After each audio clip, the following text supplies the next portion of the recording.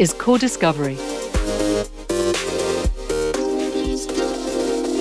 Hello and welcome to this episode of Co-Discovery with me, Abigail Acton. Violence reaches into our lives insidiously. At a personal level, it can be happening next door in the form of domestic violence. Further afield, as the impact of climate change demands strategic planning, violence prevents communities from putting into place the means to protect themselves. How does the memory of violence shape how our societies think of themselves? And how good are we at looking at our histories in the eye and rethinking our pasts? The 24th of March is the United Nations International Day for the right to the truth concerning gross human rights violations and for the dignity of victims. Our three guests, whose projects have been supported by the EU's Horizon 2020 programme, are here to talk about violence, its triggers and perspectives. A very warm welcome to Katharina Vogt, member of the think tank Respect Research Group at the University of Hamburg. Katharina is interested in the effect of respect in the workplace, and she's been looking into how to enable first responders to better manage domestic abuse cases. Welcome, Katharina. Hello, everybody. Halvard Buhag is research professor at the Peace Research Institute in Oslo and professor of political science at the Norwegian University of Science and Technology. He has led research projects on the security dimensions of climate change and geographic aspects of armed conflict.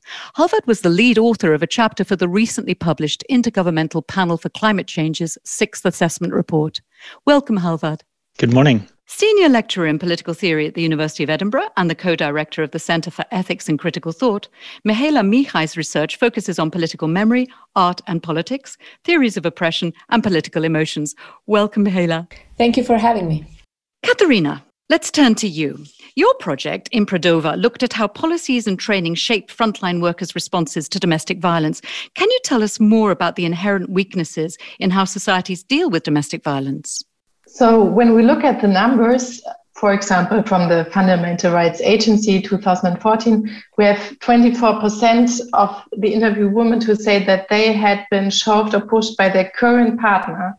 And the majority of these women, they did not experience this once, but more often. So we have a real problem here. And although this costs a lot of money to societies, we are not aware how large the epidemic is. So we see this in many ways. For example, we have a lack of shelter places, we have a lack of perpetrator work. And at the same time, domestic violence is very hard to spot. So it often takes quite a long time until victims unveil what is happening to them, until they understand what is happening to them. And if we do not interrupt domestic violence early enough, this will have so bad effects on the victims, on their children, and we cannot leave this as it is right now. No, indeed, and that's what inspired you to take up the Impredova project. So how did your project go about identifying what changes are needed practically? So we looked at three frontline responder groups, police, medical, staff and social workers. And what we see there is, for example, that medical staff like dentists, gynecologists and all others to a very high probability see patients of domestic violence each day. They are not prepared to spot domestic violence. They are not trained to be the first ones to break the silence, but they are the major go-to address for victims. At the same time, at the police, we find that there are some specialists, but the majority are not trained in depth on the topic of domestic violence. And that leads to situations that police officers on the beat, if they are not informed enough and trained enough on this topic, they do not meet victims' needs as they could. So, for example, they do not forward victims to support services. And we have the social workers who are working at victim support. They are very well trained, but they cannot do the job alone. For example, their voices are not heard in front of the court. We also have a lack of cooperation between these frontline responder groups. And especially this cooperation, victims needs best. So, and comprehensively. And that is where our research started. So what did you actually do in your research? You established these weak points in these areas that needed improving. And then what did your project actually do? We looked at data and statistics. We looked at policies. We looked at risk assessment. We looked at case documentations. And we looked at training in all these sectors. And we did this in 8 European countries. When you brought it all together, what did you find was necessary? So we found the most necessary thing was training. And so we established a training website. You can find it with free access under https://training.improdover.eu, where we have specifically training material designed for police, medical profession and social sector. And there we have also a tool on domestic violence risk assessment, where you can learn about vulnerability factors, risk assessment process, and so on. We also have a policy maturity checklist for persons who want to set up a local domestic violence policy and want to check if their checklist is right. So because we also found that there's a lack of policies. Yeah. Right. Could you give me an example of where you found that there was something that wasn't working very well on the ground and you worked with maybe a first responder, maybe the police or something? Could you give me an example of where you managed to perhaps suggest a change in their approach? So what are they doing differently after your project? So, for example, in France, we put a lot of energy on collaborating with the French ministries. And as a result, they learned from the project and from the management techniques of domestic violence in the other partner countries that they really needed a risk assessment tool on the ground.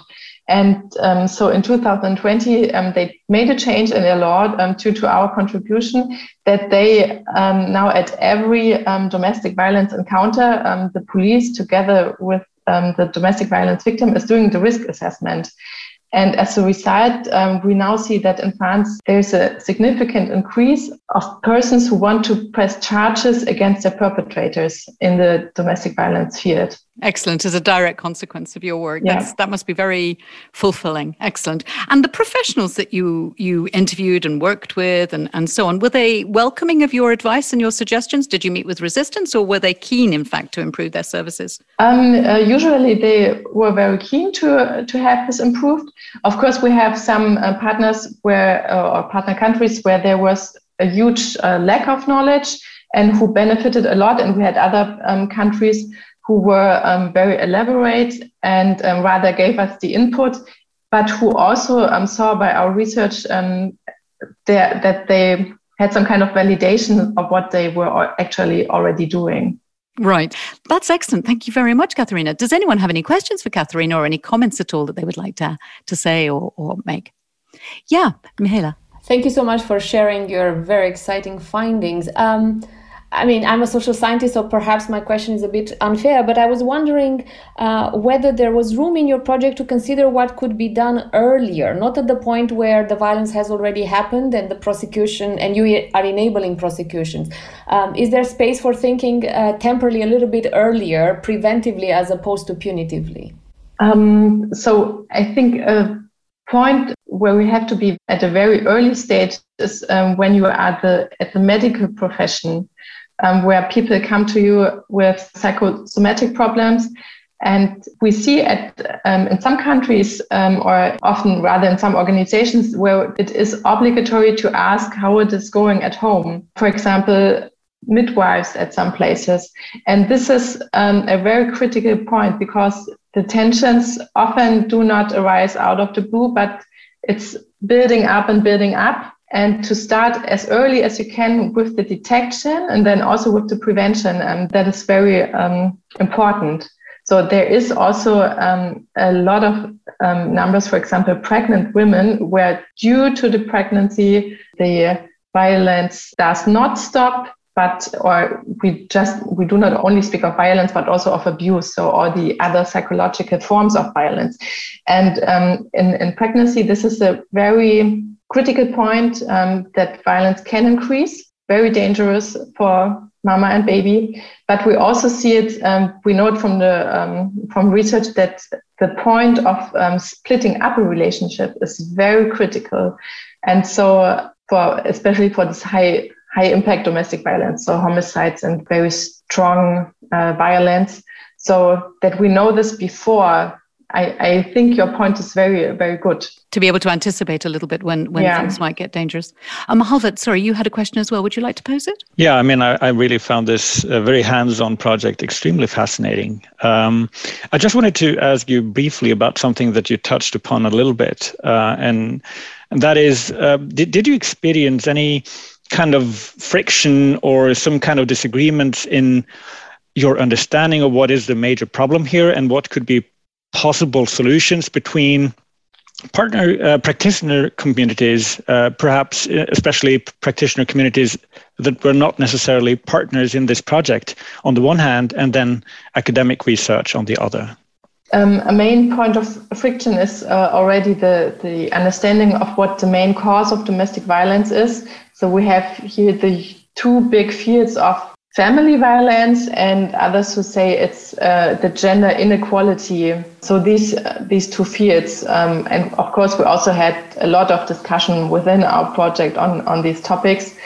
Within the field, we try to foster interagency cooperation, and here we need respect and meeting each other on eye level, and to say, okay, I have my definition, you have your definition, but I do not have to change my way of thinking, but I need to learn how you, the other one, thinks, so that we can interact good and in the end for the benefit and the satisfaction of the victim. And that must be if this is the priority, that we benefit victims, then we can learn to step back from our different views. Yes, it motivates people to work together more smoothly because they can see that the end goal is so important. Yeah, absolutely.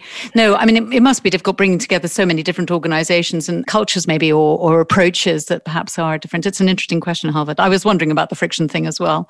Thank you very much, Catherine. I'm going to turn to Halvard now and talk about his project. The ClimSec project took a look at the security implications of climate change, which were, at the time the project kicked off, still a little obscure.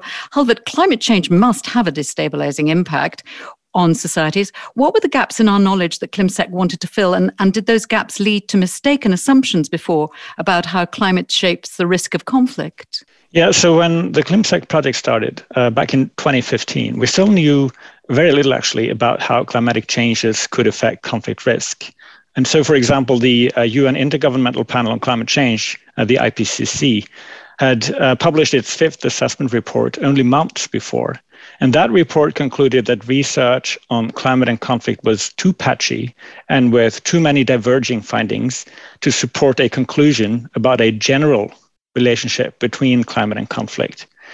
In some contrast, policy debates on climate and security at the time often were founded on strong assumptions about how climatic changes directly threaten peace and security. So both the official justification for the Nobel Peace Prize award to the IPCC and Al Gore in 2007, and also subsequent years of debates in the UN Security Council on climate security often make explicit connections between climate and violent conflict, but without rigorous scientific evidence to back up these claims. And so when this project started, there was a clear need for more systematic research on this issue. Okay, and that's obviously what inspired you to try and plug that gap. But was it leading to assumptions that were false? Did you find that because there was a lack of really in-depth research, people were assuming things? Yeah, I think, and especially in policy circles, both in terms of national security assessments, but also in intergovernmental panels like the UN Security Council, you very much heard very strong statements, very bold statements that at the time was not even studied, or if to the extent that it was already studied, research at the time did not provide strong evidence to support those claims. And what were the presumptions that they were making? What, that climate change was affecting resources and therefore, or what were they coming up with? Yeah, very often you had this narrative that climate change leads to an increase in competition over scarce resources, such as water, but also fertile land. Okay, so I must admit, I mean, that does kind of feel logical. I mean, one would imagine that would cause stresses and fractures. But so what did your project do and what did you find? Yeah, so what we wanted to do was to provide a bit more nuance and more evidence, obviously, about whether, how, and through which pathways climatic conditions could affect peace and security. So first, we wanted to move beyond simple statistical analysis of direct associations between climatic conditions and conflict, and rather focus more on enabling conditions, on vulnerability factors that could make societies more vulnerable to climate change and therefore perhaps also more susceptible to experience conflict as a result of climate change impacts. And so that meant that we were studying the role of discriminatory political systems, prevalence of agricultural livelihoods, poverty and inequality more generally. Can we be a bit more precise when we talk about discriminatory systems, for example? I mean, could you make that a bit more concrete and give me an example? Not necessarily an example in a certain country, but, set it out as what you actually mean by that. So what, certain people not allowed access to land or? Yeah, so what we studied in particular were what we call ethnopolitical exclusion. So that means ethnic minority groups that are prevented from having influence over national politics, even influence over local politics and their own future. So really discrimination of minority groups that make these groups more vulnerable. Okay, great. And so what did you actually find? I mean, if it isn't the case that scarcity of resources provokes competition that can turn out to be violent in the end, what actually was the impact of climate change on security? Yeah, so this project, but also research more generally, have converged in the sense that we don't find very strong general links between climatic conditions and increased conflict risk. But under some of these vulnerability conditions, we do see a more consistent climate effect, meaning that among the most vulnerable social groups, conflict risk does increase during adverse environmental conditions. There are various pathways or various explanations for why this could be the case. Local competition over scarce resources could be one thing. For example, we do see a tendency towards increasing conflict between different land user groups in parts of Africa during droughts. So this is because farmers and herders basically battle for the same land, but for different purposes. So we do see some evidence of that, but that is under very specific vulnerability conditions and not a very general pattern that can be generalized to the globe as such. As it had been in the past, yeah. Yep. So if climate change wasn't provoking on a wider level, on a more general level, conflict between different groups wanting to manage territory and access to resources, what actually was the impact of climate change? Was it more to do with resilience, maybe? Yeah, so I mean, don't get me wrong here. Climate change and climatic extremes can have very devastating impacts on human security in terms of livelihood loss, in terms of income loss, in terms of compromised food security, for example. And all of those impacts can be devastating for the affected communities. But we do not necessarily see very strong increase in conflict risk because of that. People might try to stay out their misery. They might relocate, but very rarely do they decide to fight because of this. Right. Okay. You mentioned that you wanted to make sure that the project findings could be available to people beyond just academia, such as national governments and the UN. Did you manage to do that with your project results? How have they fed in wider? After all, you are one of the lead writers in the latest chapter. So tell us more about this. Yeah, so I guess that is the main question, right? And yeah, I do think that the project has made a bit of a difference, in particular through the work of the IPCC. So the IPCC just released the second part of the sixth assessment report on impacts of climate change on nature and society.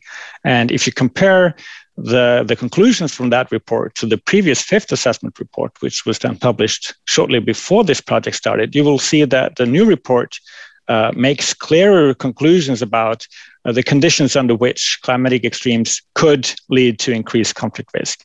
But at the same time, and this is quite important, the project also highlights how armed conflict can be a driver of vulnerability and leading to worse outcomes of climate change also outside of conflict. And so the conclusion both of the CLIMSEC project and of this new IPCC report is that while climate change may increase conflict risk, armed conflict also very much increases vulnerability to climate change. And so the result could be such a vicious cycle of fragility, political instability, and adverse impacts from climate change. And what are the mechanisms whereby armed conflict can actually provoke a problem regarding climate change? Is it to do with resilience building or the ability of communities to pull together? How does that play out? Yeah, that could be part of the story. Certainly in terms of climate change making society more vulnerable, you see again, loss of finance, loss of income, destruction of physical infrastructure, and importantly, a forced displacement that make people more vulnerable to subsequent climate extremes. Okay, excellent. Thank you very much. That was very interesting. Does anyone have any questions for Halvard? Yeah, Mihaela. Thank you again for such a fascinating account of your findings.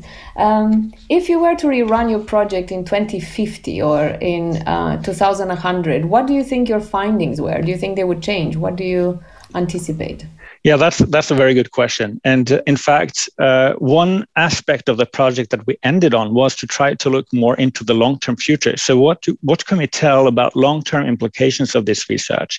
And so our current findings, and this is still work in progress, suggests that other conditions than climate change will continue to be influential in shaping future conflict risk. But when we get towards 2050, 2080, 2100, if the worst comes true and we really fail in mitigating climate change, I certainly expect climate to have a much stronger impact also on peace and security, negative impact, than we see today. But on the other hand, if we succeed in mitigating climate change, hopefully we will continue to see a relatively modest climate effect on conflict also 50 years from now. Halvard, I've got a question for you, actually. When it comes to the idea of disruption in societies, undermining a society's ability to strategically plan to mitigate the impact of climate change because they are so focused on dealing with the conflict that's in front of them. In order to, I know this isn't exactly your field, but maybe you have some ideas on this, in order to bring an end to that conflict and make the society itself more cohesive. Did you come across any ideas, or did you have any ideas at all on how societies can turn their focus away from the conflict to the actual more pressing need of mitigating forthcoming climate change? How can societies become more cohesive to address that challenge? Any ideas on that one? Yeah, that's a tough question. Armed conflict, violent conflict is political failure. And I think that definition and that understanding also points to some entry points for solution. You need to fix governance. You need to fix relationship between communities, building trust, building transparent and accountable institutions. Saying that is easy. Doing it is, of course, extremely challenging. Yes, thank you. Yeah, indeed. And actually, Mihaela, I'm going to turn to you because in a way, perhaps the Grey Zone project that you were involved with can further this rapprochement, this connection between previously disrupted communities. So the Grey Zone project you were involved with was considering the ways in which communities remember their violent pasts, who's excluded from history's cast of characters, and what the political implications are in the present of that kind of selective memory. So it's very interesting, but it sounds a little abstract. Could you tell us, how did you actually set about analyzing that? So I was interested in how societies remember, or rather misremember, those who are not heroes, who are not victims, and who are not perpetrators of violent histories, those who are usually called in everyday parlance ordinary people. And I wanted to unpack a little bit this idea of ordinary people and focus on how various subgroups within the ordinary people navigated what we could call the choppy waters of authoritarian violent regimes. And here I included in my study both left-wing and right-wing authoritarian regimes. And I wanted to answer a specific question. Why do some people end up collaborating with such violent regimes, and why do others end up resisting them? And this is a question that has troubled historians of the 20th century particularly. I wanted to understand what social factors influenced where people ended up in this vast space that opens up between perpetrators on the one hand and the heroic resistors that usually enter society's repositories of valor and courage on the other. So could I just ask you, which case studies were you particularly interested in? Which situations did you look at? And how did you conduct your research? Yeah, so I looked at 4 different case studies. I looked at Vichy France, so France under the German occupation, which combined authoritarianism with a military occupation. I looked at apartheid South Africa, which combined authoritarianism and colonial and white supremacist elements. Communist Romania, and the most recent Argentine military junta, military authoritarian regime. And the project was eminently interdisciplinary. Together with my team members, we used tools from a variety of disciplines, philosophy, sociology, social theory, history, but also aesthetics and the sociology of art. And we first wanted to delineate the official story. How do these societies retell their past? How do these societies narrate their past? And what is included and what is excluded from these narratives? The question then becomes, what are the costs of certain specific types of exclusions? And so what we found out is that these societies have a very reductive understanding of political agency in the past. What do I mean by that? They tend to erase this great space of the in-between, of the ordinary people who could neither fit the hero role or the perpetrator role, but they also erase messy, punctual, morally ambivalent forms of resistance that do not fit the heroic model, the hero elect. What type of resistance would you mean when you say messy or doesn't fit the model? Well, there are commonalities across the 4 case studies, and one of the most evident pattern is that women's resistance is very much erased. And in general, organized resistance relegated women to subordinate roles, and when they did engage in forms of resistance that could be coded as masculine, such as armed resistance, they did not get post-violence recognition in the way in which the conflict or the dictatorship was remembered. And so messy resistances such as those by people who did not engage in big armed struggles, but were sheltering victims, or were enabling armed resistance, or were publishing illegal documents, very often gets subordinated or completely erased from the annals of courage. I wanted to make a quick point about the case selection, because I don't want to give this impression that, this problem of how societies misremember difficult, violent past is a problem that happens elsewhere, right? It's not here in affluent democratic societies. Because again and again in various member states of the European Union and also in the UK, we've had many public debates about the colonial, racist, intolerant histories that inform our current democratic politics and their exclusions, right? So the past imprint on present institutions, relationships, norms, understandings of the nation must be reckoned with everywhere, including in societies with long and robust democratic traditions. So everybody has a skeleton in the past, as it were. Yeah, so and it's a question of opening the cupboard and looking at the skeleton in the face, as it were. And of course, that's something that it's difficult for human nature to do. People don't like to rethink what they've built up into a structure of their own identity, who they believe really that they are. It's very challenging on all sorts of levels. I mean, interpersonal right the way through to international.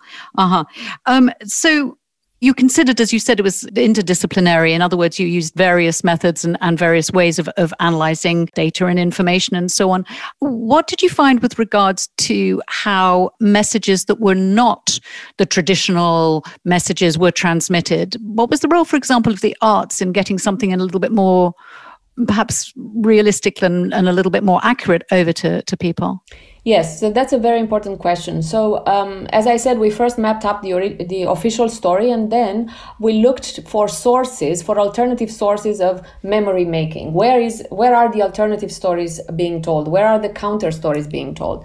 And of course, we found that historians and sociologists had actually produced a lot of works that challenged these reductive and self-serving stories about the past.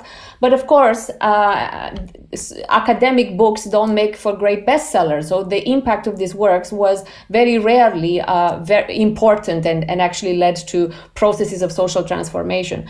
Whereas if we looked at art, and in particular at films and novels, we saw that they can actually seduce publics because of their aesthetic value to embrace a more honest, a more accurate image of their past.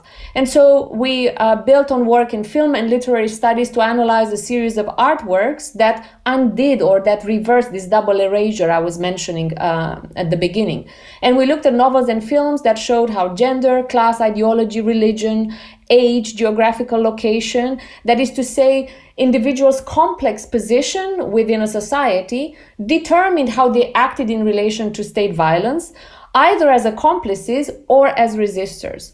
And we also found in these works that we analyzed what I earlier called impure resistors, who are usually excluded from countries' repositories of valor, but also from monuments, from history books, from all the places where commemoration happens. So some of the forms of art, as you mentioned, novels and films, were offering a more of a spotlight on elements of resistance that had actually been almost neglected or perhaps even swept under the carpet because it didn't match a notion of national identity. Absolutely. And even more than that, they also shed light on the underside of heroism, of the fact that, what we call heroes, what these societies consecrated as heroes, were fabrications, right? To a great large extent, they were fabrications. And these biographies, these saintly biographies, were usually purged of any unsavory elements. So the hero's own abuses and violence and compromises and moral ambivalence was, as you said, swept under the carpet. And these artworks shed light on it. Right, because as human nature requires something a little bit more simplistic and perhaps not actually particularly accurate or real. Yeah, very interesting. Thank you very much. Does anyone have any questions for Michaela? Because this is a fascinating subject area, I think. Yeah, Harvard. Yeah, I agree. This is super fascinating. So within empirical research on armed conflict, the strongest predictor of a new conflict is a recent history or a recent experience with conflict.